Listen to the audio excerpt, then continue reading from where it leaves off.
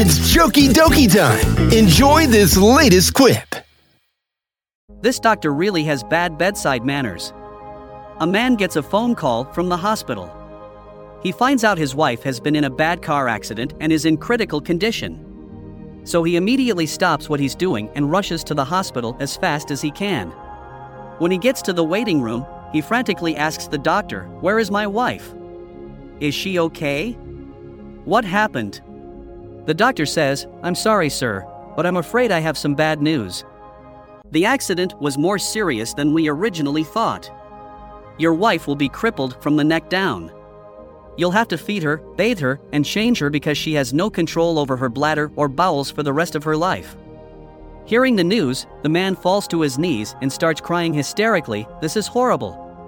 And the doctor starts laughing, "I'm just messing with you. She's dead." Hope you like this one. Feel free to share using the social media share button. Later.